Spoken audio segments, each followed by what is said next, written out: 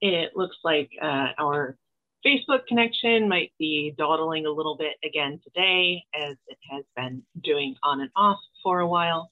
But I would like to say good morning to everyone and welcome everyone who's here with us on Zoom, and encourage you, if you're comfortable, to please turn on your camera, share your face, make it feel more like a regular classroom. But please do stay muted unless we are having a period of question and answer and you actually want to be sharing your sound. Otherwise, life happens in the background and sometimes it can get a little noisy. We will be working in the Tanakh, again, surprise. So if you have a beloved Tanakh or Chumash nearby that you would prefer to use, please have that at the ready. Otherwise, I will do my best to keep the text up on screen and pertinent to what we're actually discussing at the moment. I'm going to give another moment and see if we might connect to Facebook. Those of you who are joining us, if you receive an invitation to become a panelist, please do accept it. It just lets you into the room. You're not obligated to do anything, but you will be able to share your camera and able to unmute yourself and remute yourself at will. So please do consider accepting that invitation when it comes by. And if you missed it, I will send it again. And if you keep rejecting it, I will eventually get the picture, hopefully. But let's see, Rabbi Silber, if you'd like to take it away, you're welcome to do so. Otherwise, you could give another moment or two and see if we might. Hopefully Facebook will join soon. Good morning, everyone. We're going to continue. We've been looking at the parallel story later in the Chumash of Bilam, who was hired to curse Israel, and that is to prevent Israel from possessing the land. That's the idea. In fact, Balak, the language of Balak, who hires Bilam, is language which recalls for us the story of Mitzrayim. In a sense, he wants to keep them in Egypt to prevent them from moving forward. We explained the context in the past. I'm not going to go over that again. But Bilam, though hired to curse, and Balak says in the beginning of the story, I know whomever you curse is cursed, whoever you bless is blessed. And we discover, of course, that that's not the case. And Bilam is sent by God at the end of the day to bless. The parallel to the story of Yaakov is, of course, very striking, where the mysterious Ish comes to prevent him from crossing over, one might say even to destroy him, and is forced against his will, or in the context of the story, Yaakov succeeds in demanding a blessing. I'm not going to let you go. I'm not going to let you go until you bless me. And Yaakov succeeds in being blessed by the Ish in chapter 32. The blessing is an interesting one. What's your name? Yaakov? It's not Yaakov, it's Yisrael. That's chapter 32. And Bilam actually blesses, 4 times, but he's hired, in terms of his hire, he blesses 3 times. And the 3rd time is different from the first 2, as we will see.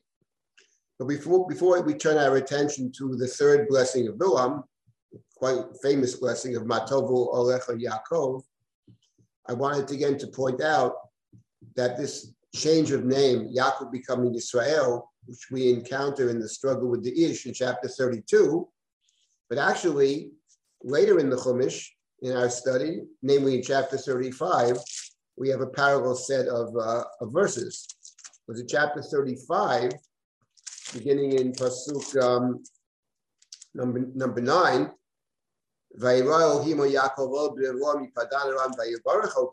So it says God blessed Yaakov again when he returned from Padan Aram, returned from the house of Lavan. And God says, "Vayomer Elohim Shimcha Yaakov." Your name is Yaakov. Lo yikarei Shimcha Od Yaakov, but no longer shall you be called Yaakov. Maybe that means not only Yaakov. Kim Yisrael Yeshmecha, Vayikra Shemo Yisrael. So God here names Yaakov Yisrael, which is precisely parallel to what we encountered in chapter 32. And now we have the continuation. God continues to speak. Vayomer lo Elohim, Ani El Shaddai, Prei Urevei, Goyu Kahal Goyim Yiyemi Meka, Umlachi Mechalatzecha Yetseyu, Vietaaretz Asher Natati Abraham Yitzchak L'cha Etnena, Ulazaracha Charecha Tenet Taaretz. So we have God continues to speak. And blessing over here is a blessing of fertility. Pray, be fruitful and multiply. A nation and a company of nations will emerge from you. Secondly, there's the blessing of kingship. Blessing of kingship is mentioned over here. Kingship is, of course, in the book of Bereshit, a very positive thing.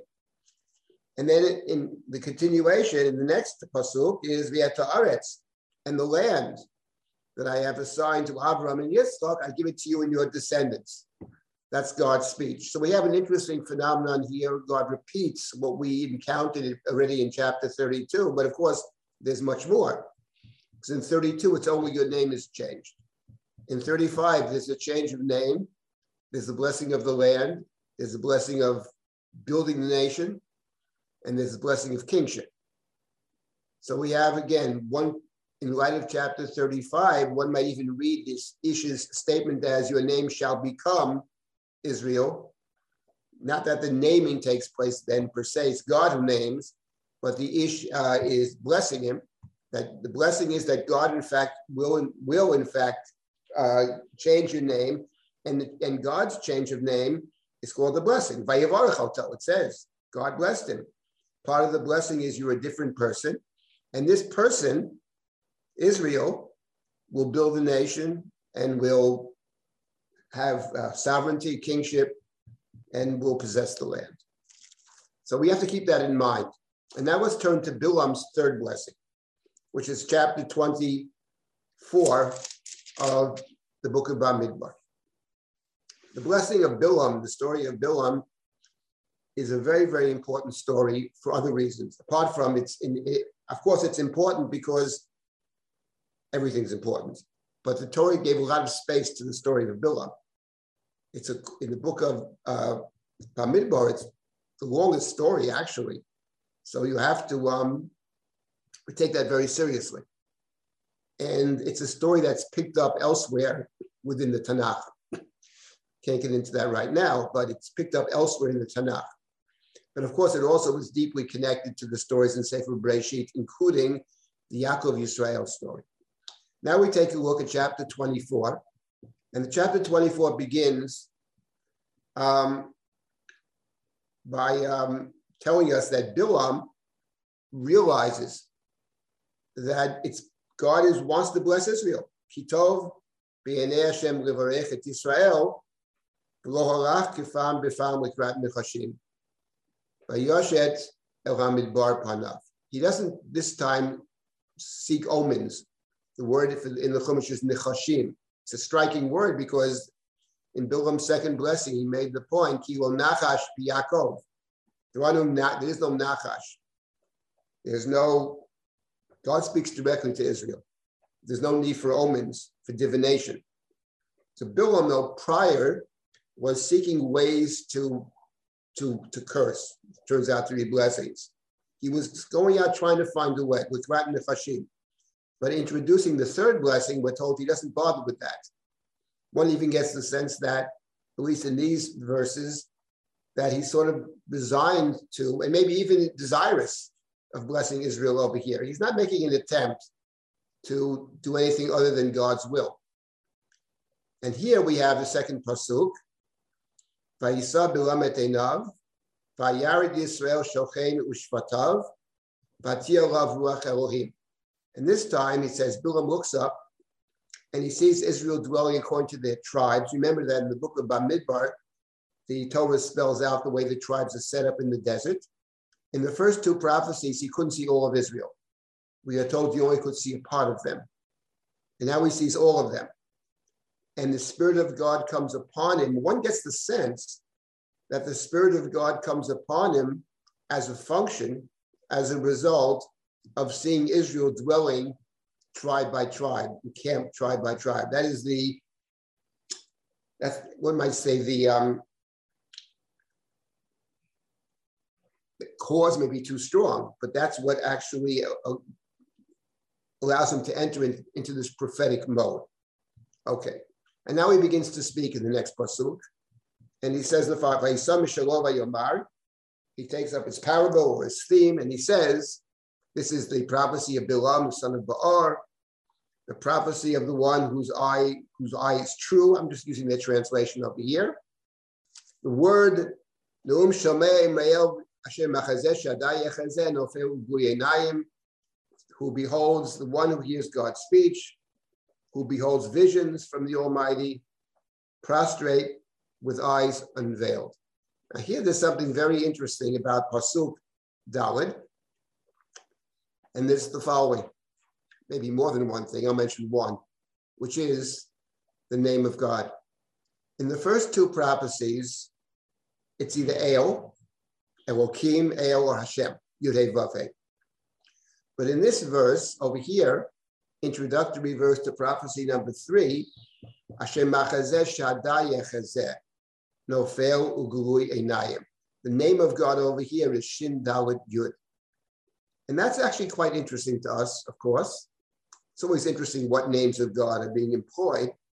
But remember that the Shin Dalet Yud is the way God introduces God to Abraham in chapter 17 of Breshit, and more to our point, or related, they're both related, but more to our point, the way God speaks to Yaakov in chapter 35, in the psukim we just saw. Ani El Shaddai, pray ureveh. I am Shaddai, be fruitful and multiply. And the name Shaddai, it would have seemed to me, at least in these contexts, is related to the idea of fertility. So that's very interesting that Bilam employs this particular name when it comes to blessing number 3. In chapter 17, when God spoke to Abraham, God speaks about the covenant. It's the covenant which is related to circumcision, but it's the covenant between God and Abraham. And there God introduces God as Shaddai as well. So this is an interesting, the names are always important to us, of course. And now we have the prophecy number 3. Matovu Olecha Yaakov Mishkanotecha Yisrael. So that's how he begins. How beautiful are your tents, your dwelling places. And now Israel is compared in the next couple of verses to a fruitful garden. Kinechalim nitayu kiganot alei nahar, ka'alim nat ha'Hashem karazim alimayim, izalmayim midoyav b'zarot b'mayim rabim. V'yarom me'agag malko, v'tina se malchuto. So here there are two themes in these two psukim. First is that they are people that grow. Notice the imagery of the water throughout. Kanot alei nahar, besides the river. Arozim alei mayim, cedars beside the water. In the next verse, their boughs drip with moisture. V'zaro b'mayim rabim, their roots have abundant water. So there's a sense of water over here, that it grows, and it's related presumably to the idea of growth. We encountered it in chapter 35, when God blesses Yaakov. Ani El Shaddai, pray ureveh. Goyu kahal goyim yemi mekah, chapter 35. And then, umulachim mechalatzecha yetzeyu, in chapter 35, it's not just about fertility, it's about kingship. And here, we have in the second half of this verse, right, that's the verse in 35, you see it right there, verse number 11. Pray ureveh, goyu kahal goyim yemi mekah, mulachim mechalatzecha yetzeyu. And now in our back over here in chapter 24, V'yarom me'agag malko v'tina se malchuto. So here we have the blessing of kingship. V'yarom me'agag malko. The king of Israel, his king, Yarom me'agag malko, shall rise above Agag. V'tina se malchuto, their sovereignty shall be exalted. Here in my previous book, not the one that just came out about kingship, but the one in the Megillah, I pointed out that the name Agag, which appears in the Bible some total of 3 times. It appears in the story of Shaul, King Saul, in chapter 15 of Amalek. It appears in the Megillah, of course. Haman is the Agagi, and over here is the 3rd time. Only these 3 places. And I pointed out that the name Agag, in my view, is related to the word Gog, which is the roof, which is the highest point. And this verse plays with that. their king will be Yorom Me'agag Malko, shall rise above Agag, even higher than Agag. The Tina say shall be lifted up, right? To pick up, to lift it up. The kingship shall be raised up. So notice the play on Agag. And of course, it perfectly dovetails with what we find in Breshit, the blessing to Yaakov, which is the blessing of fertility, the blessing of kingship. And then let's just continue and finish up over here and reflect on this blessing. El motziyomi Mitzrayim, ketorafot re'em lo, yochal goyim tzarav, asmotehem yigareim b'chitzav yimchatz. Again, goes back to the fact that they left Mitzrayim, right? We had that theme earlier. Earlier, the emphasis was they left Mitzrayim. They don't take with them the negatives of Mitzrayim, the divination, the amal, the oven, those stories, which of course is parallel to Yaakov leaving the house of Lavan. And here, it's God who freed them out of Egypt, and it talks about possession of the land. They shall devour enemy nations, which of course is the last verse back in chapter 35. Because there God says to Yaakov, your name is not Yaakov, but is Israel. And be fruitful, multiply, kingship, and the land that I promised to Abraham and Yitzchak, I will give to you and your descendants. And over here, it speaks about devouring enemy nations, which is the reason that Bilam was hired in the first place, right? Now we finish up the prophecy. This is verse number, 8? We go to the next pasuk. You're in Karashachav Kariu Chavimi Kimenu, Mivarchecha Baruch, Viorerecha Avua. They crouch like a lion who shall rouse them. And of course, he ends with, those that bless you are blessed, those that curse you are cursed. So, of course, it's a fitting ending to the blessings. He was hired to curse. But his point to Balak is, one might even say, I'm doing you a favor, Balak. Because if I curse them, I curse you. And this way, at least if I bless them, you shall be blessed as well. Now, of course, those that bless you will be blessed, and those that curse you will be cursed is all familiar to us, because it's what God said to Abraham in the beginning of Abraham's journey back in chapter 12 of Breshit. But I wanted to point out that this expression, those that curse you are cursed, those that bless you are blessed, and those who curse you are cursed, actually appears elsewhere in the book of Breshit. And it appears, actually, interestingly enough and significant for us, when Yitzchak is blessing Yaakov. He thinks it's Esau, but he blesses Yaakov. And the blessing, of course, that we had seen in the past in chapter 27 of Breshit,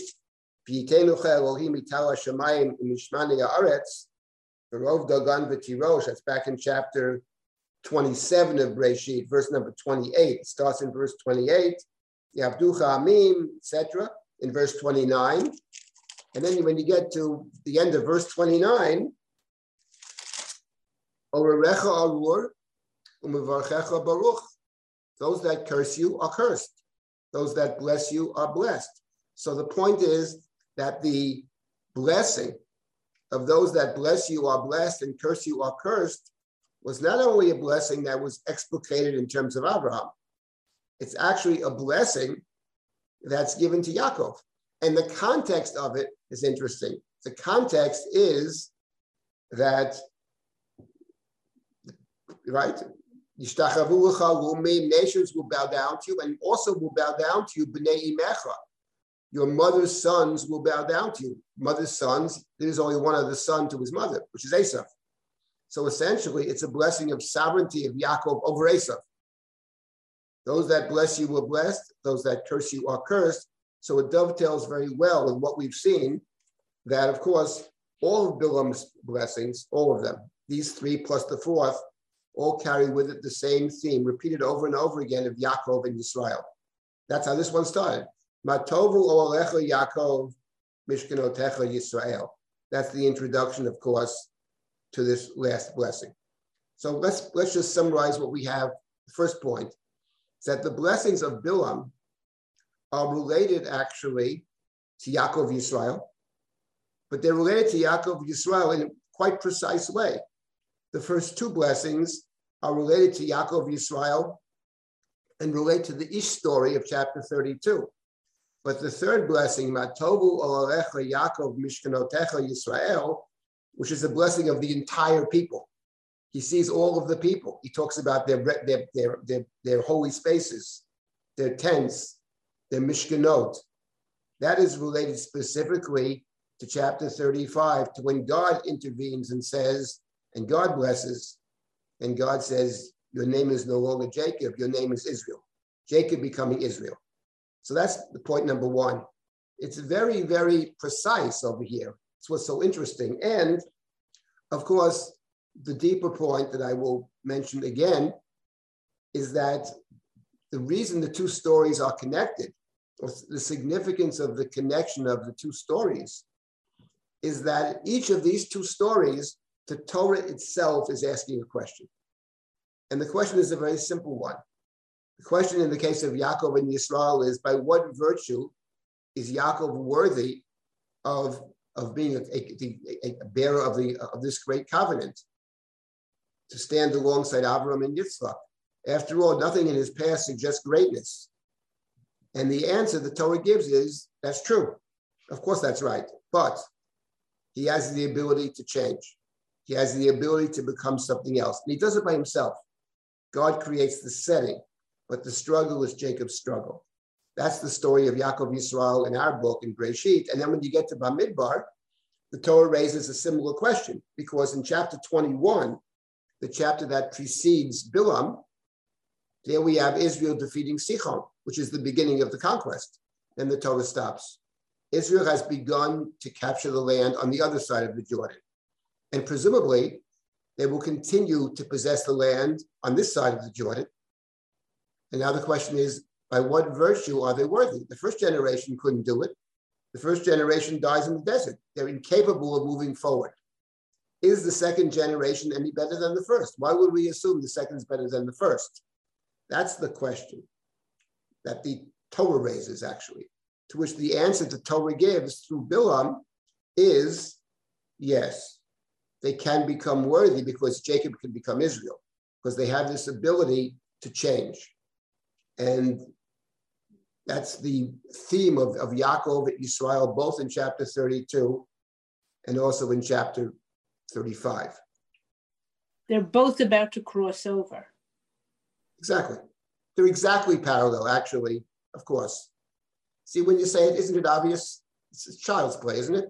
Of course, once you see it, it's obvious. How can you possibly read it otherwise? But you have to ask the right questions. Why is the story here? That's really the important question. And what I find very striking is the imagery, actually. Now, there's something else. Then I'll stop and take comments and questions. Just one more point I want to make about Bilam, which is, we're not studying the story of Bilam, which has many pieces to it. Let me make 2 points about Bilam. First of all, Bilam's name is Bilam ben Ba'ar, right? That's his name, Bilam ben Ba'ar. So the name Bilam ben Ba'ar, who was summoned from the east to curse, that name rings a bell. It rings a bell because in the book of Breshit, there's somebody with a similar name. Where do we have somebody with a similar name in the book of Genesis? Kings of Edom. Excuse me? Kings of Edom. Yes, actually the first king of Edom. The first king of Edom. The Torah lists the kings of Edom. That's in chapter 36. These are the kings, right? These are the kings, says the Torah. Kings of Edom, let's find that verse, very striking verse. It's chapter 36 of Breshit, verse number 31. Before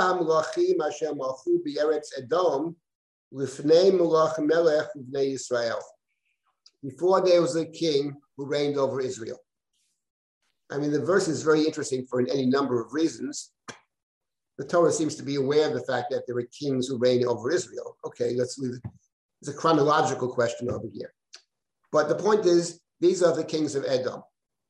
And the first king of Edom, Vayimloch be'Edom, Bela ben Ba'ar. So Bela ben Ba'ar is the king of Edom, king of Esav, right? Edom is Esav. And what's interesting is that, remember, the entire blessings of Bilam are focusing on Yaakov Yisrael, are focusing on the story of Yaakov crossing over, beginning with chapter 32, crossing over, and then, of course, and later today, we'll start the story when he actually meets Esav. But this mysterious Ish is clearly in some way related to Yaakov's confrontation with his brother Esav, and the dangerous confrontation with Esav. Yaakov thinks it's very dangerous.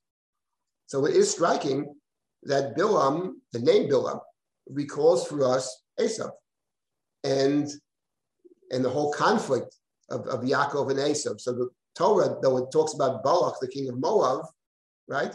But the way it sets it up, the way it frames it, and the connections to Yaakov allow the reader, allow us to think of it not only in terms of Moab and Balak, etc., but to think of it in terms of Esav. And in this context, it's very striking that there's an intimation in the third blessing that we're to think of Esav, because after all, when it talks about kingship, what does Bilam say? V'yarom me'agad malko, b'tina se malchuto. His kingship shall be higher, shall be more exalted or higher than Agag. But who is Agag? Agag is the king of Amalek, of course. Who is Amalek? Amalek is Esav's grandson. And we'll see later on. Amalek is the piece of Esav that doesn't forgive Jacob. That's what Amalek is. It's the piece of Esav that doesn't forgive Jacob. So there already is an intimation over here. The mention of Agag. V'yarom me'agag malko. And actually, even in the fourth blessing that he adds, the freebie that he throws in, he also mentions Amalek. So that's actually very striking. That's point number one. And point number two, there's something else interesting here about the journey of Bilam. Bilam, and this, I just want to mention this now, I can't get into it, and I'll stop and take comments and questions, but the point is that Bilam is on a journey. In fact, on this journey, we have the incident with his animal, the talking animal, and Bilam says, maybe I should go back, and God says, no, don't go back, I want you to continue. You'll say whatever I put in your mouth, you're going to say. And what's interesting is when you study the story of Bilam, you notice there's an expression that appears several times in the story of Bilam. It's very strange. The two words, shalosh regalim. The phrase shalosh regalim appears several times. I think it's 3 times. You have to check that out. At least 3 times, shalosh regalim. Now we know shalosh regalim 3 times, but the expression shalosh regalim in the Torah has a very particular meaning, which is the 3 regalim, the 3 festivals, to see his where face. One makes the ascent, where you actually regalim, the pilgrimage festivals are called shalosh regalim. So what's interesting is that Bilam, I would say not consciously initially, certainly not consciously, but in effect, what Bilam is doing, he is making a kind of ascent. He's ascending to the holy place. In fact, the third blessing is Matovu Olecha Yaakov Mishkanotecha Yisrael. The word Mishkan is used, which often means not just a dwelling place, but a sacred dwelling place. But the sacred dwelling place, it's interesting in the Bilam story, it raises all kinds of interesting questions, is not the temple. The sacred place is actually the place where Israel encamps. The seeing Israel, as it were, dwelling in their tents, is actually encountering God, encountering the divine. And it even sounds the way in the story, because what allows him to enter into a prophetic state in the third instance is the fact that he stands in God's presence. How does he stand in God's presence? Because he sees Israel dwelling Wishvatav, Matovu Alecha Yaakov, Mishkanotecha Yisrael. So there is this idea of the ascent, and the idea of the ascent, the idea of the journey, which is central, of course, to the story of Abraham and the Akedah, and also Jacob's journey parallels that of Abraham. Were we studying the book of Bamidbar, we would spend a fair amount of time seeing the ways in which the story of Bilam plays off not just Yaakov, but plays off stories of Abraham and the Akedah in particular. It's a story that actually Bilam plays off one might say, the key stories of Sefer Bereshit. If you have a story that plays off both Jacob wrestling with the Ish and the Akedah at the same time, then of course it is got to be a story that the Torah has imbued with enormous significance. And the significance, of course, is the core question: by virtue of what is Israel worthy of entering into this unbelievable covenant? And the answer is their ability to change. Jacob becoming Israel, that's the birth of Israel. So that's another interesting feature of the Bilam story. Okay, let me stop at this point and take comments and questions, and then we'll continue with chapter 33. If there's anything in the chat, Noah, you can pass that on to me as well. In the Bilam story, the element that is obviously screamingly missing is any struggle or on the part of Israel indicating that it has the ability to change. Right. So I would say two things. First of all, as a matter of fact, let me amplify it. In Ezekiel's description in the middle of his book of the history of Israel, his claim there, shockingly for vis-a-vis the tradition, is that along the whole way, Israel was in no way a willing and right partner to the covenant. That's maybe slightly overstated, but there's no question that in Yechezkel, that's certainly the case. God said it Yechezkel says it explicitly. I'm not saving you for your sake. It's explicit. I'm doing it because your behavior is a kind of chilul Hashem. Your mistreatment on the hand of the nations is a chilul Hashem. It's clear, right? But that's one voice. That is Yechezkel's voice. The tradition has many voices. But in terms of your question about what demonstration is there that Israel has in fact changed? Okay, so the answer I think is what I've said in the past. There is no demonstration yet. All there is a question. They've begun to capture the demonstration comes later in the book of Bamidbar in the following way, but I can't get into it. The point is the following. The Chumash speaks of two great sins. There are more than two, but they're two great sins. There's the sin of the golden calf, and there's the sin of the spies. Those are the sins of the first generation, which actually, in each case, God gets very angry. God threatens to destroy all of Israel and to make Moshe the new nation. Moshe declines in each case. And Moshe succeeds in each case, praying for the people, saving us, or whatever. Those two sins repeat in the book of Bamidbar. You have exactly the same two sins. You have Baal Pa'ar, which of course is exactly the ego, if not worse. And you have the story of the Reuven and God, where Moshe says, you are the Meraglim. So those two sins are identical. People make the same mistakes. The issue is, how do you deal with it? How do you solve the problem? And without getting into the details, in these two instances, in the case of Egel number 2, in the case of Meraglim number 2, it's not so much that some outsider saves us. It's much more that either through negotiation or through somebody from within the community steps up and acts in a way which allows us to move forward. That's Pinchas in the second. It's not that Moshe, who's the outsider, saved us. No, it's someone from within.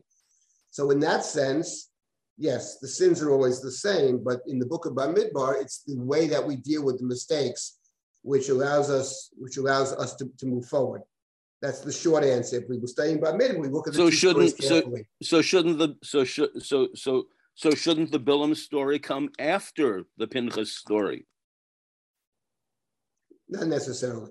It's the Chumash is addressing the Chumash is addressing the question. They've begun to conquer the land. They haven't conquered it yet, by the way. We've only conquered on the other side. But certainly the intimation is that the fourth generation shall possess it. They are the fourth generation. This is the way. Look, had it been written the other way, we would explain it as well. But it's written this way. But it's responding to a fact. The fact is the conquest has begun.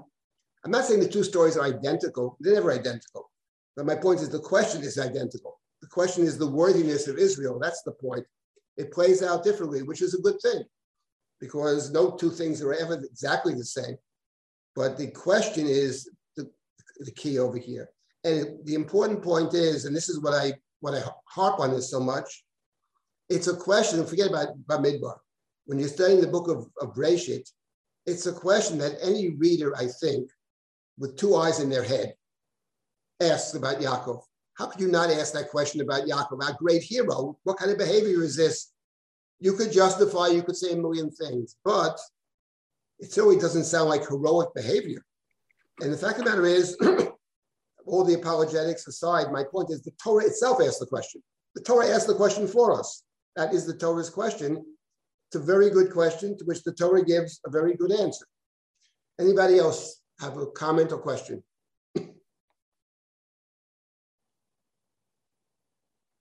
Feel free to unmute yourselves, or you could raise your hand and I will give you some help.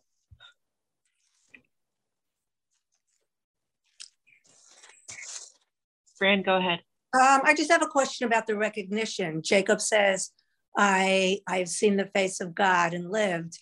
Is there any indication of recognition here that this has happened? Because this story happens without Israel being aware of them. Well, we'd have to look back yes, I think there is recognition. I think that when you study Bamidbar in chapter 21, and maybe this responds somewhat to Shmuel as well, there are certain things in the previous chapter, even apart from the victory against Sichon, which suggests that Israel, second generation, has in fact changed. I didn't mean to suggest there's nothing there. There is some very important things there, especially in the very beginning of chapter 21, but we can't really get into that now because it's not our topic and it would take us way off base. But my answer, the short answer is absolutely yes. I'll mention one thing. In chapter, the way Bamidbar works, the first generation does not possess the land, and the story in which it is clear that they will not possess the land is in end of chapter 14, story of the spies. And then at the end of that story, remember, a group of people, maybe a lot of people, get together and say, we're going to fight anyway. Moshe says, don't do it. God is not with you. Don't fight, you won't win. And the ark stays back. And they go to fight, they're called the Mapilim. And they're defeated by Canaan and also by Amalek. They defeat them. And that's the end of it. And the place in which they're defeated is called Chormah. Those are the last verses of chapter 14. That's the first generation. That generation dies in chapter 20. Chapter 21 begins with a war against the king of Arad, Canaanite king of Arad, who takes captives. And Israel said took a vow. They took a neder. God, if you help us win, we will dedicate the cities to you. And Israel wins, having taken the neder, and the place is called Chormah. So obviously that's an invitation, and a very obvious invitation, to look at those two stories and to figure out what is the difference between the first Chormah, in which we lose, and the second Chormah, in which the second generation wins. And of course, what is critical to look at, obviously, is that the second time, there's no mention of the ark at all, but there is a mention of taking a neder. So the neder, which we have already encountered with Yaakov. Yaakov takes a neder, right? Promises to come back and God will be his God and to build the house and all that. So that already is very, that's an opening to, for us to think what changed between the first and second generation. I had mentioned to Shmuel earlier that later at the end of the book, we see all kinds of changes, but your point is well taken, and thank you for the comment, because you already see changes in chapter 14, chapter 21, via the neder, the second Chormah story. Again, my head's not in Bamidbar now, but the point is that is very, very, because that's critical to Bamidbar. Bamidbar is about two generations. Bamidbar means the book of Numbers. There are two numbers in the book of Numbers. The first numbering in the beginning, generation number 3, the first generation, the one that left Egypt.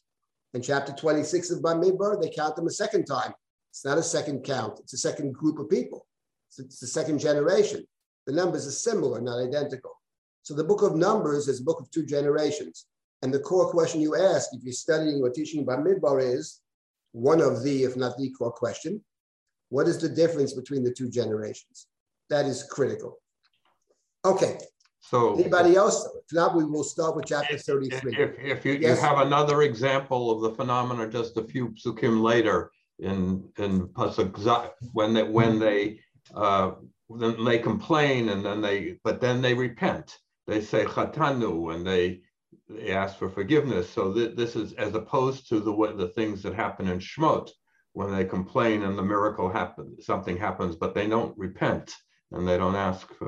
Right, it's a good point, and I would add to that additionally that actually the complaint of the second generation, this is not a question of better and worse, it's different. The complaint of the first generation typically is, why did you take us out of Egypt? Well, what do we need it for? Because right? It's supposed to die in the desert, we could die in Egypt. At least we had food there. That's the first generation. The complaint in the previous chapter, if you look at it carefully, you'll see it's not about going back to Egypt. First of all, why would they want to go back to Egypt? They were actually never there in the first place. They have no longing for Mitzrayim, for the homeland, the Altaheim. It's a different complaint. Why are you dilly-dallying in the desert? Let's go and capture the land already. That's the second generation. What with Spo? Why take us in circles? Let's go straight in. Let's capture it. So the second generation, they have the impatience of youth. They want to capture it. The first generation's problem is they're totally dependent. They can't take responsibility. They're slaves. The second generation's problem, even in Bamidbar, and certainly in the book of Devarim, is the opposite. It's that they think they can do everything themselves. They think they're capable of, they have all the power, all the ability. That's their problem. Kochi v'yotzem yadi. And there you already see it in the previous chapter. Because what bothers them is, why are we circumventing Edom? Let's just go straight through. And that's, now in addition to what you said, they also say we have sinned. It's also true. So there's a whole range of differences, for better, worse, and just plain different. The second generation, and there's much more to be said about that difference, which is very critical. Of course, the book of Devarim, that's Moshe's main concern, his worry. Don't think you did it yourself. But the point is, even in Bamidbar, it already is anticipated, and especially in the story that you have mentioned. Yeah, again, Bamidbar has all kinds of interesting pieces to it. Okay, let's get back now to our chapter 33. Okay, so Yaakov has wrestled with this, struggled, fought with this mysterious Ish, and he still hasn't met Esav. And now he's going to meet Esav, finally. So we start with chapter 33. It says, Vayisa Yaakov v'inav, vayar v'nei Esav ba, v'imor b'amayotish. So Yaakov lifts up his eyes, and behold, and he sees, there's Esav with the 400 men. That he was told earlier, Esav comes with 400 men. We discussed the number 400, but it's a big number. So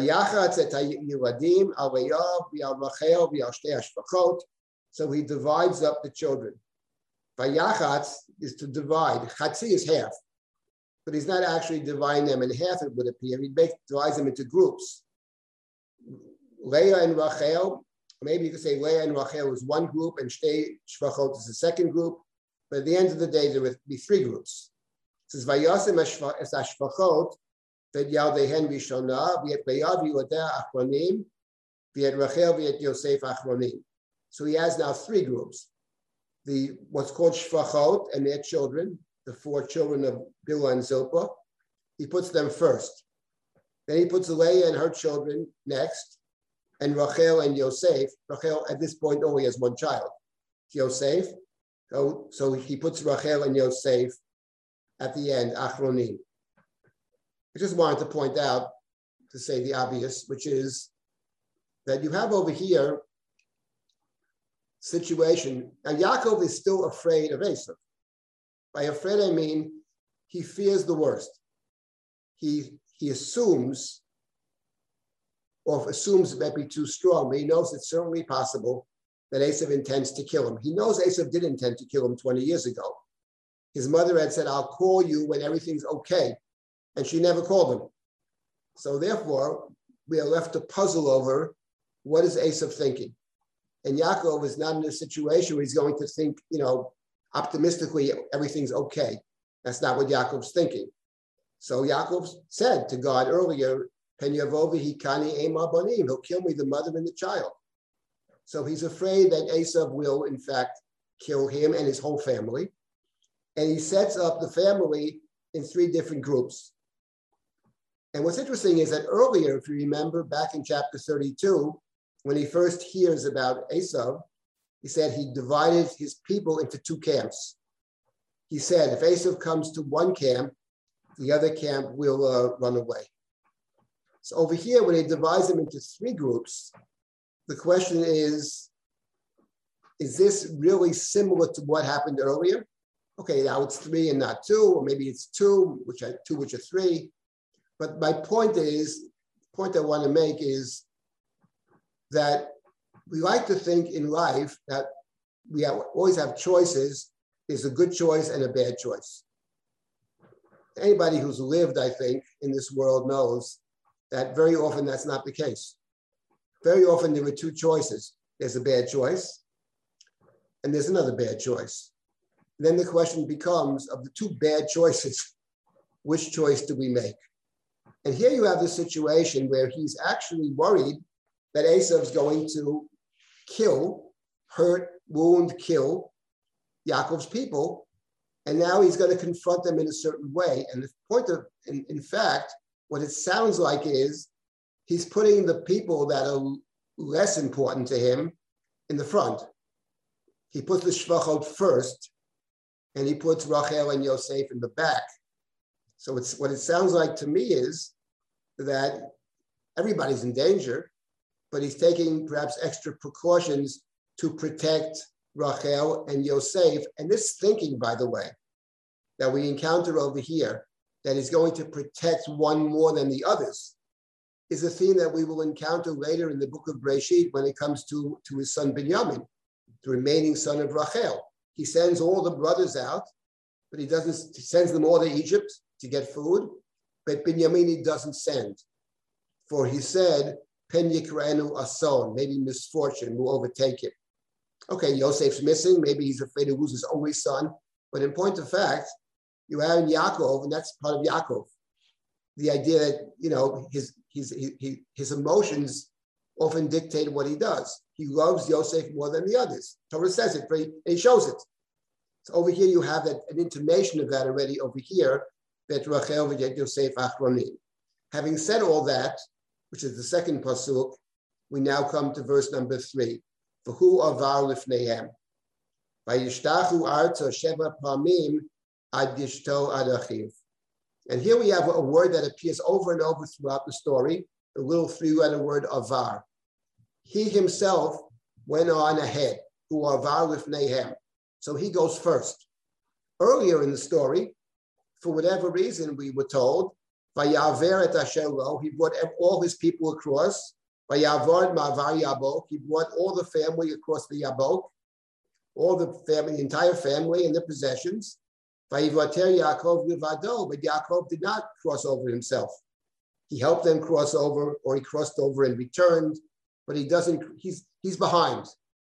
He is behind. The others cross over and he's behind. And here, there's a change. Here we have, and especially if we assume that the closest to Esav is in the greatest danger, who avar lifneihem. He passes in front of them. That's a shift. And then he bows down 7 times until he comes near to his brother. And here we come to another very important and interesting feature of this entire encounter. The Gemara, of course, says famously that when certain Jewish dignitaries would go to meet, I think it's Rome, but it could be anybody, they would always study this parsha first. They'd always study the parsha first. The way Yaakov deals with Esav, Rome, of course, in the Midrashic tradition is, of course, Esav. The church is Esav. And so it's interesting to look at this whole story, the way Yaakov deals with Esav. He is his brother. On the other hand, he knows Esav. He knows what Esav is capable of. Esav is a killer. He knows that. And here, he goes first, but he also bows down 7 times. And here, I think what the Torah is doing the Torah is inviting us in this entire chapter to reminding us of what is the cause of this whole problem to begin with. And the cause of the problem, the immediate cause of the problem, is the fact that Yaakov disguised himself, pretended to be Esav, and took a blessing that Esav dearly wanted to get from his beloved father. And the blessing that Yaakov took by pretending to be Esav, back in chapter 27, we notice that in that little blessing, which we saw before, it's 2 psukim long. But the pasuk number 2 is Yavducha Amim, V'yishtachavu L'cha L'umim, Havei Gevir Li'achecha, V'yishtachavu L'cha B'nei Imecha. So it talks about Yavducha, servitude, slavery. Nations will serve you. And notice that twice it talks about bowing down. Nations will bow down to you, and the sons of your mother will bow down to you. That's Esav. So the blessing is Esav bow down to Yaakov, right? Those that bless you are blessed, those who curse you are cursed. And here we have Yaakov bowing down to Esav.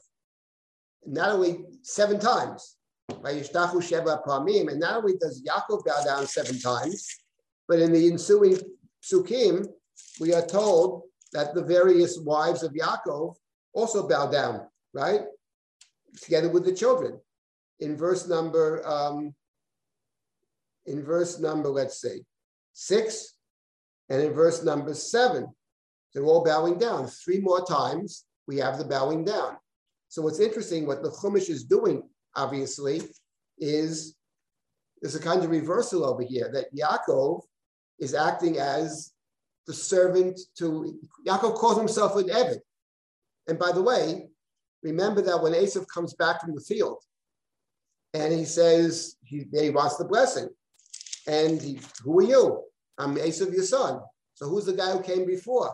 Your brother came. He took your blessing. Esav says, maybe there's a blessing for me. What about my blessing?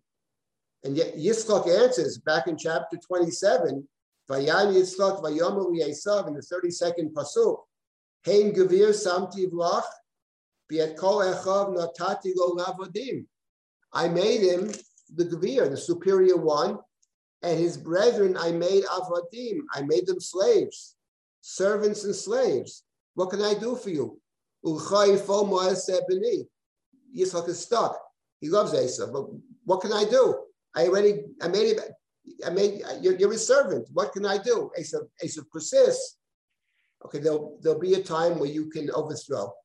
You live by the sword and you can overthrow. But here we have in the story, what the Chumash is doing is revisiting that entire episode. Here, the one who calls himself the Eved is in fact Yaakov.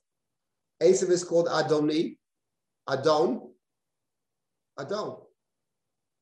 I counted up the number, I don't remember, that's 10 times, I believe, altogether, Adon and Eved. Clearly, and he bows down, we're told 7 times. So what is actually going on over here is a very good question. So we'll start now, and we'll see how far we can get, and we'll continue next week. Okay, so let's continue here, and then I'll stop and take some more questions. It says, "Vayaretz Esav likvato vayichabkehu." Esav ran towards him and he hugged him. Vayipol al tzavaro or tzavarav vayishakehu, and he fell on his neck and he kissed him. Vayivku, and they both cried. Now here is very interesting. Of course, we all know that Rashi attempts to present Esav in the worst possible light, according to a whole school of Midrashim.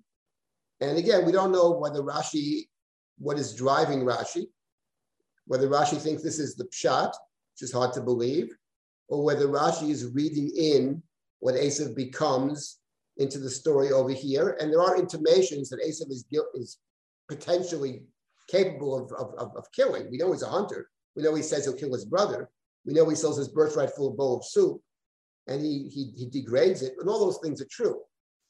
But over here, once again, the question is, it sounds like it's genuine, right? But what's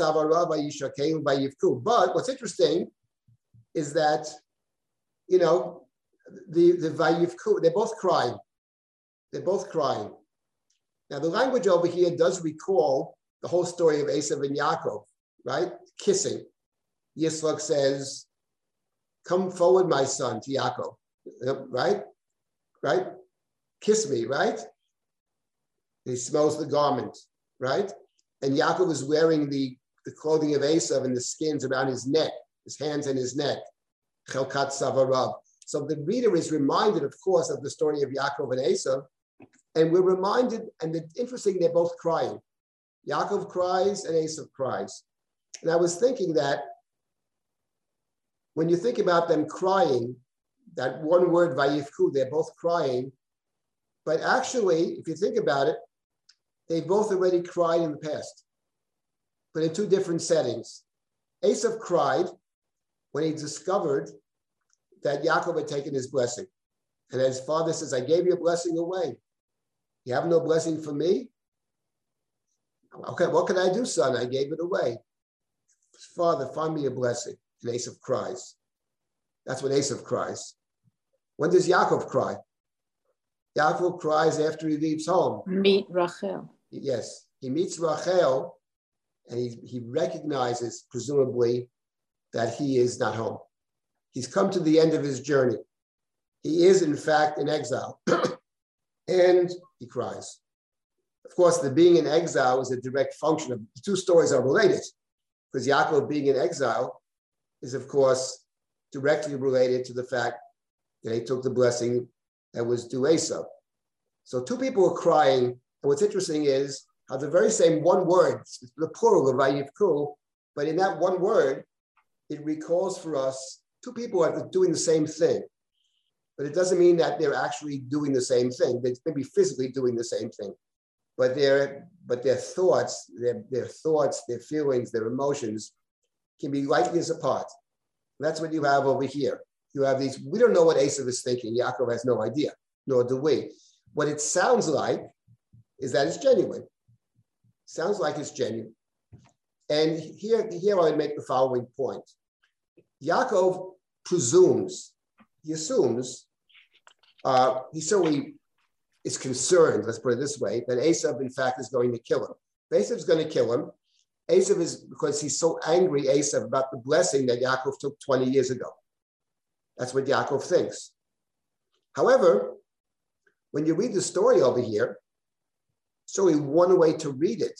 And we'll see, it's very complicated. But one way to read it is Esav doesn't care at all. He's not angry anymore about that. Because what his mother said was actually true. Give him a few weeks and he will get over it. That's what Rivka said. Why didn't she call Yaakov? Who knows? Maybe she died. We don't know why. But Yaakov assumes, why wouldn't he be so angry? I took from him this blessing which has infinite value. And of course, the answer is very simple. It has infinite value for you. And for your brother, it's worth about one bowl of soup. Because the blessing that Yaakov took, actually, is the blessing that Yitzchak really has to give. Whether Yitzchak knows it at the time or not, we discussed that. But at the end of the day, the blessing that Yitzchak has, which is of infinite value, is the blessing he got from his father. It's the covenantal blessing. But that covenantal blessing, the Brit Ben Abitarim, is all about forsaking and foregoing comfort in this world. It's about suffering. It's about being a stranger. It's about being enslaved. It's about being abused, Geirut, Avdut, and Inui, to set it up for the future. And the idea of living a life of misery to set up the possibility for somebody else to be covenantal, that's not for Esav. That birthright's worth about a bowl of soup, and not an expensive bowl either. Esav doesn't care. Why would he care? It's not for him. Esav's the richest guy in the world. Esav owns an entire country. He walks around with an army. What does he care about this covenantal blessing of Geirut, Avdut, and Inui?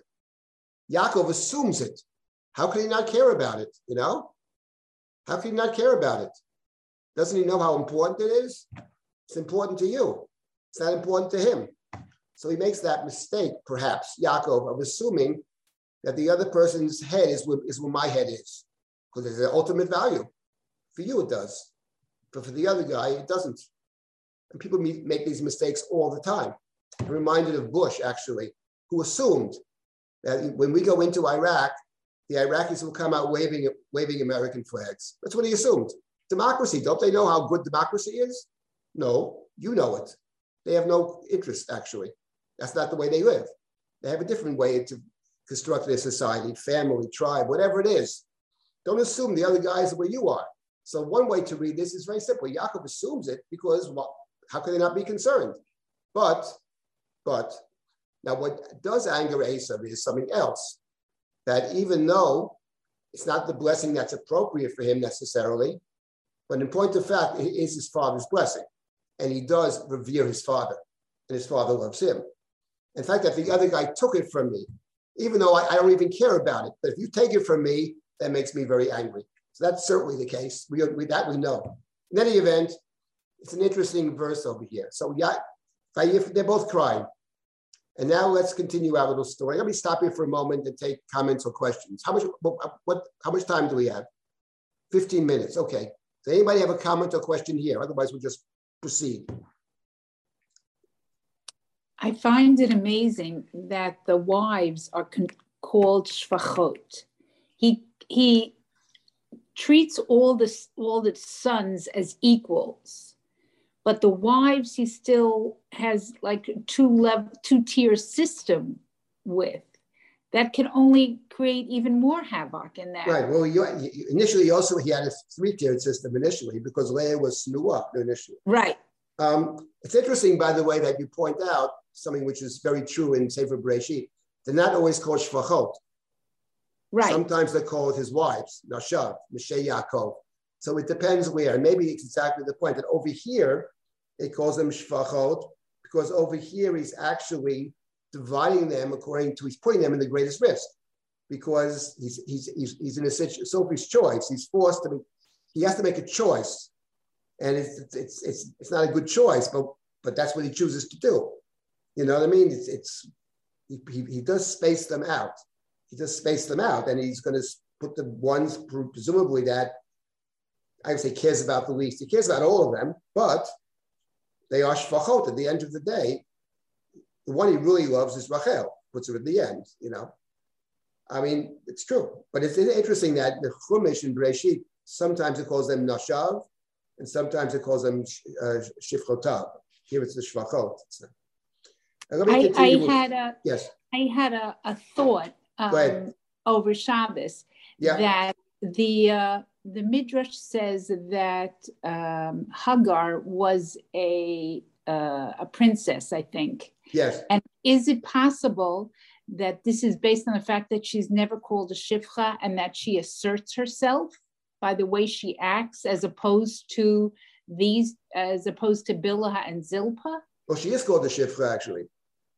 Hagar shifchat sarai, emi zelav ana telechi. There, okay. She's called the shifcha. She's called an amma also. So it's with Hagar. You also have it depends where you have to look and see. She's called shifchat sarai. She's called Eshet Avraham. She's called shifchat sarai. She's called amma. Depending on the context, she's called different things. From Sarah's standpoint, she's a shifcha. That's for sure. The question is, what is she from Avram's standpoint? And it's that's another. Because she seems to have a much stronger personality. We don't know anything about Bilhah and Zilpah except for the fact that they gave birth. Right, that's true. We know nothing about them. But not having a strong personality means that there's no conflict actually. We know that Yosef hangs out with Neshei Bilhah and Neshei Zilpah. There's no conflict. With Hagar, there's conflict with Sarah. And maybe it's mostly Avram's fault, whatever. But you're right. There's no sense that they actually are real people in the story. They're just two more of his, two more, whatever they are, producing 4 more children for a total of 12.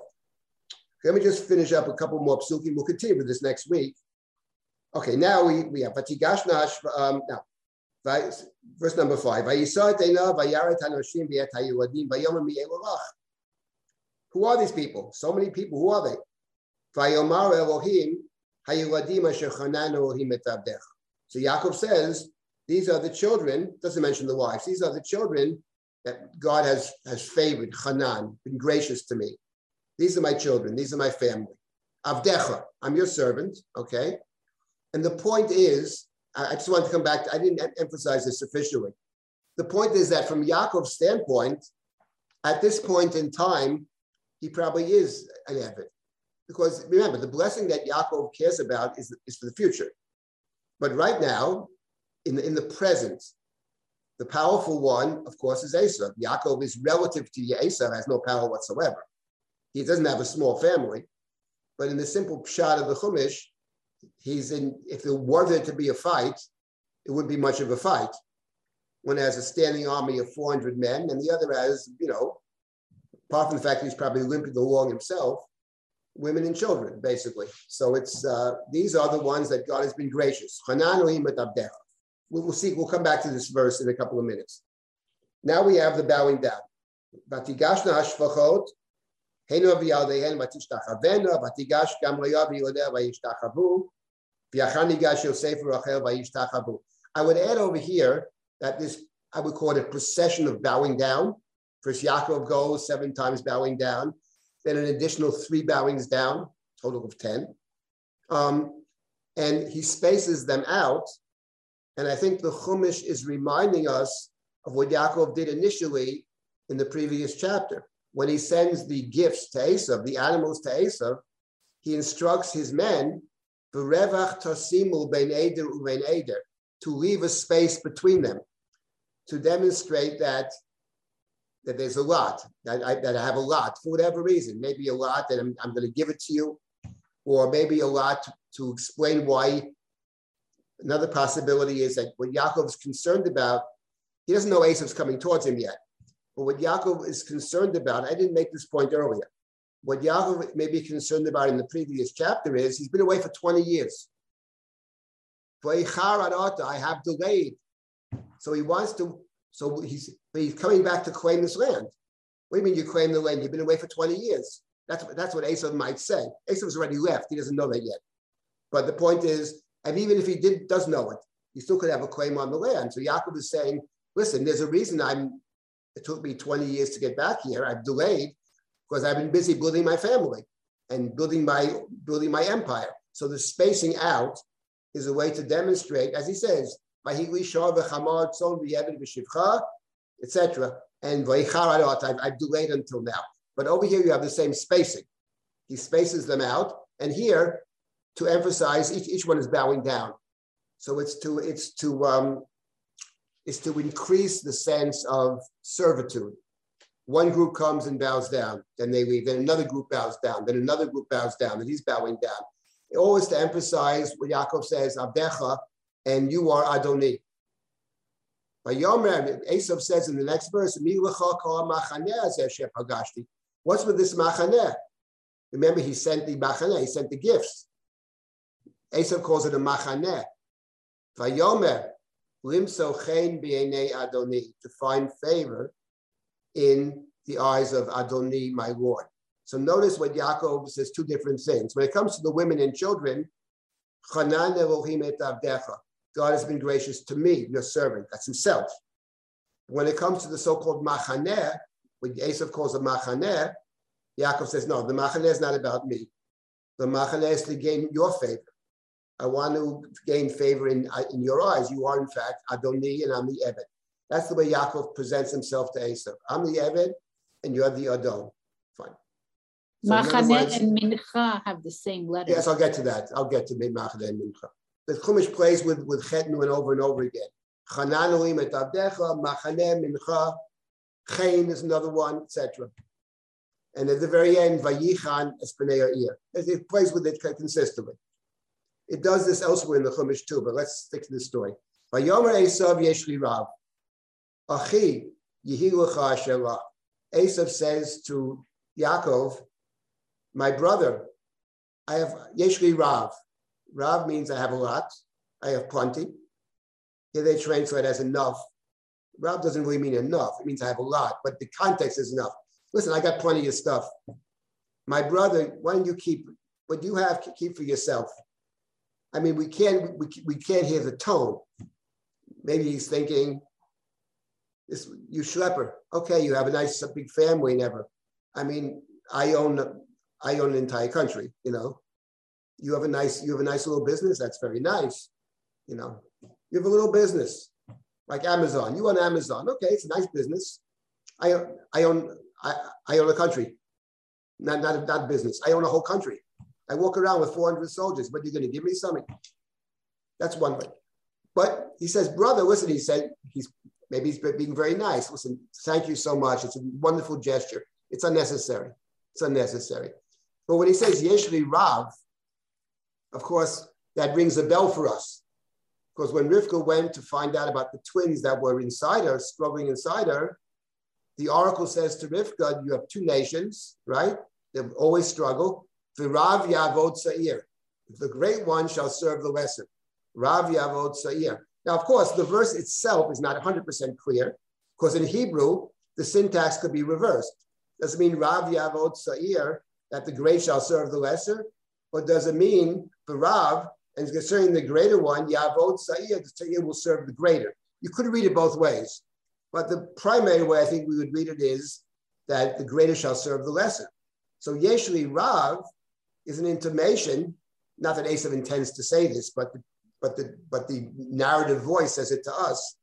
Yes, it's not necessarily that Yaakov is conceding his blessing. He concedes it in the present, but he doesn't concede it in the future. In any event, Esav, if we want to read him magnanimously, Esav is saying, you can keep it. There's no need for it. Look, I have so much stuff. Vayoma Yaakov, let's take this last verse, and we'll continue this next week. Next two verses are critical verses. Vayoma Yaakov, al na im na matati chen b'einecha. Says, please, notice the word na, please, please. If I find chen, once again chen, v'lokachta minchati miyadi. And as Debbie said very well, it's not a machane, it's a mincha. There's a difference in machane and mincha. A mincha is a gift. And not only is it a gift, in the Chumash it's often, it can be also a sacrificial gift. Take my mincha, take my mincha. Ki al ken ra'iti panecha ki rod panei Elohim v'tutzeni. For seeing your face is like encountering the face of God, v'tutzeni. Ratzon in biblical Hebrew usually means acceptance, appeasement, acceptance, and usually sacrificial acceptance. Ritzei, the blessing of Ritzei in the Amidah, accept our sacrifices and our prayers, right?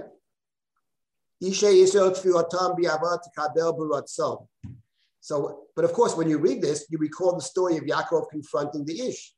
Yaakov said, I have seen God face to face and I have survived. So the verse is very interesting. On one hand, he's saying, seeing your face is like seeing God's face.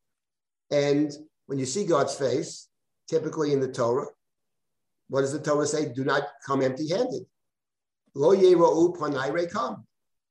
Right? So I seeing you is like encountering the divine. I want you to accept my sacrificial gift, and I want you to be appeased by it. And part of that, in my view, is that Yaakov understands that Esav, that he actually heard Esav. He heard Esav. Blessing is appropriate, inappropriate, doesn't make a difference. And he requires forgiveness.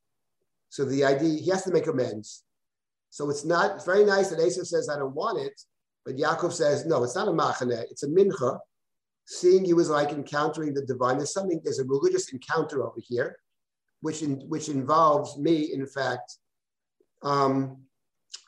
which involves the necessity of me asking forgiveness, and forgive me. Whether Esav may say to himself, forgive what? Who cares? But it doesn't matter.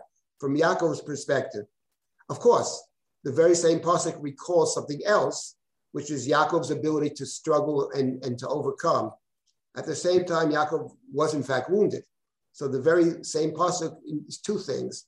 Yaakov, in other words, what you have over here is two things that come together, interestingly enough.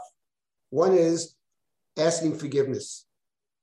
And the second thing is, well, sometimes we think contradicts, but it doesn't, a very strong sense of self. That's what comes through in this verse. He's recalling that event. Sarito em Elohim b'yem anoshim batuchal. You can overcome even the divine adversary. That's the blessing that Yaakov has. And Yaakov has told this. I've seen God face to face and I lived. If you see God, if you can survive the divine encounter, you can certainly survive the human encounter. That's Yaakov's thinking. This is who I am. I have a blessing. So there's a very, very strong sense of self, but it doesn't contradict, quite the opposite, the other point, which is, but I'm a sinner, but I hurt this other person, and it's important for me that he, in fact, forgive me. He may say, don't bother, but I have to bother, right? And then he adds, Kach nod birchati asher hu vatlach, ki chanani Elohim v'chiyesh rikol, vayifsar bo vayikach. So this is a verse we'll start with next week, but it's interesting.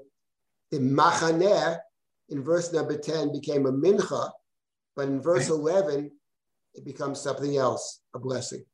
Take also, the blessing that I have brought you. At birchati asher hu vatlach. And the one who understood this very well, of this idea of suddenly the blessing, the bracha, was the anonymous author of the book of Shmuel. I just wrote a book about that book. And there you have a story in the book of Shmuel, which plays off this encounter. With the machaneh, where the mincha becomes a bracha. Take the blessing, which I have brought to you. Ki chanani Elohim, God has been gracious to me. I said earlier, v'chiyeshli kol, I have everything I need. Kol. Esav said yeshli rav. What Yaakov is saying is yeshli kol. I have everything that I need. I have the blessing that that is everything for me, which is the covenantal blessing. Then Esav initially doesn't want to take it. Vayiftzar bo vayikach. So next week I wanted to talk about the significance of Esav not wanting to take it, and Yaakov insisting why he takes it. We know why Yaakov insists. He insists because he needs forgiveness. Why does Esav not want to take it is the question. Yes, I'll stop. Any more comments or questions, then we'll stop for this week. Was it apparent to either of them that part of that mincha could have been Leah, depending on Esav's turn of personality or events? This was like a double rejection. I mean, he has Leah there, but it could have been. Did they know that, or that's just Rashi or something? That Leah. There's no sense in the Chumash that Leah knows that Esav exists. That's the Midrashi about Rachel and Leah and Yaakov and Esav being paired. But in the Torah, I can't find any evidence in the Chumash that there's anything to that.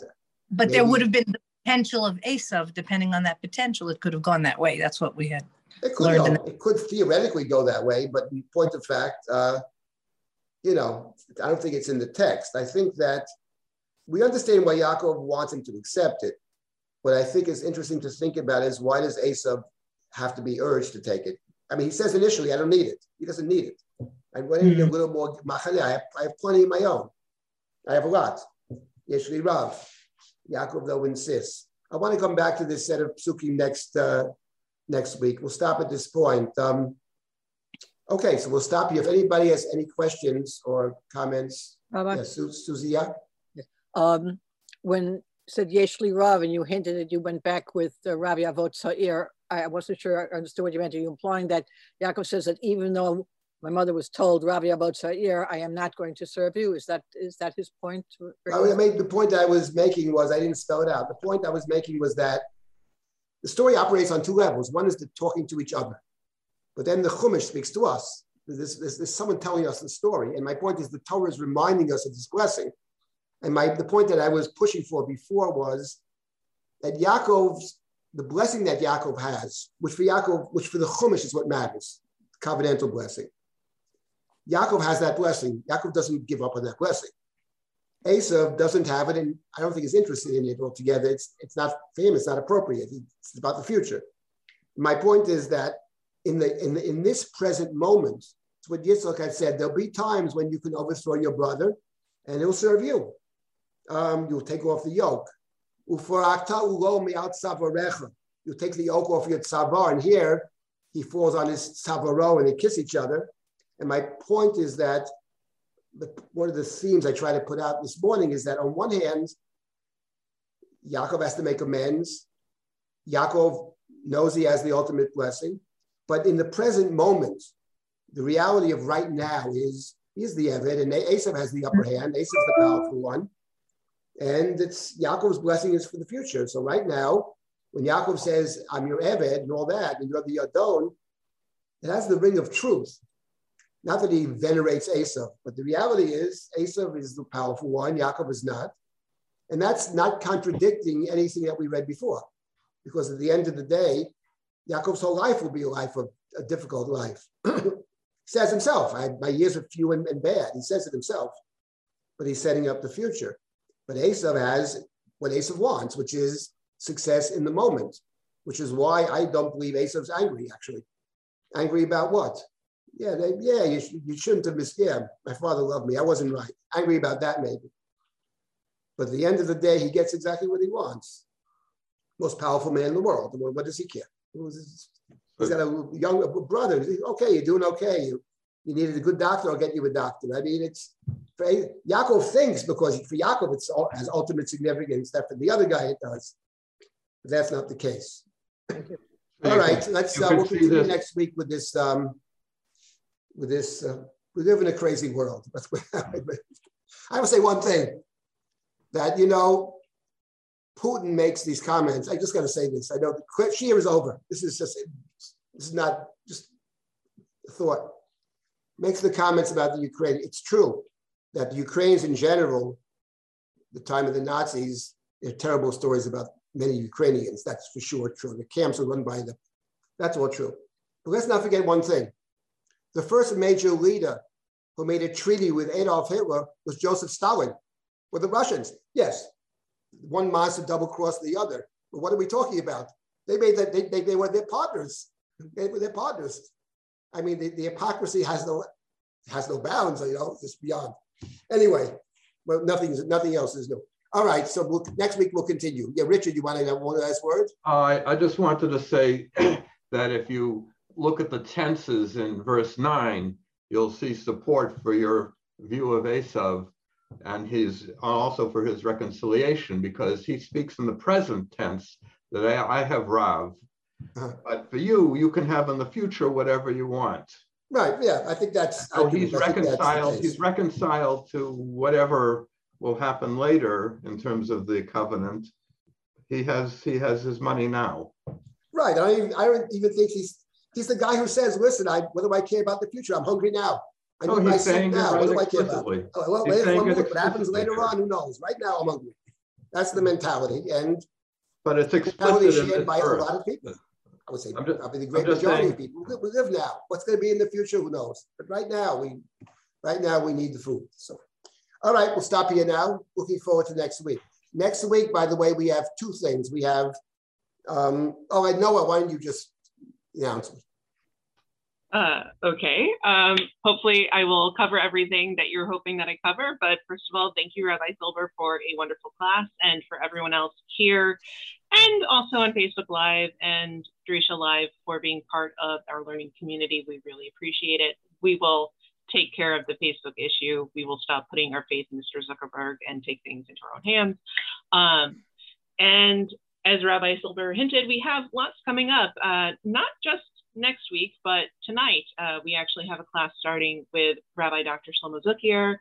He's going to be looking at issues related to Shabbat in Talmud.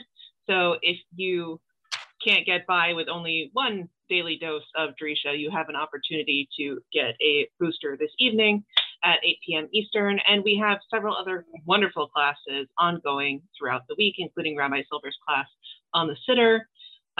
And we have pre-registration open for our Kollel, pre-registration open for the Beit Midrash for mental health professionals and clergy, and our girls' summer programs, high school and middle school, have applications open until March 15th.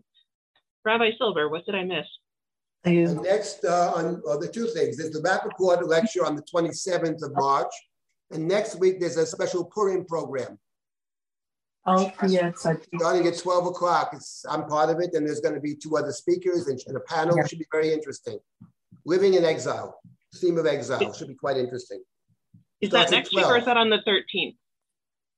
That's the 13th. My mistake. 2 weeks, right? Okay. All right. So you're welcome to sign up for everything on our website as soon as it's available.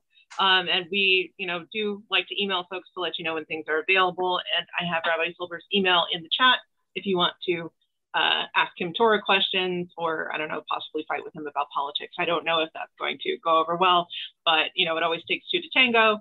And we look forward to seeing you in other classes. And if none of those work out for you, then hopefully, God willing, back here next week for the continuation of this class. Please be well.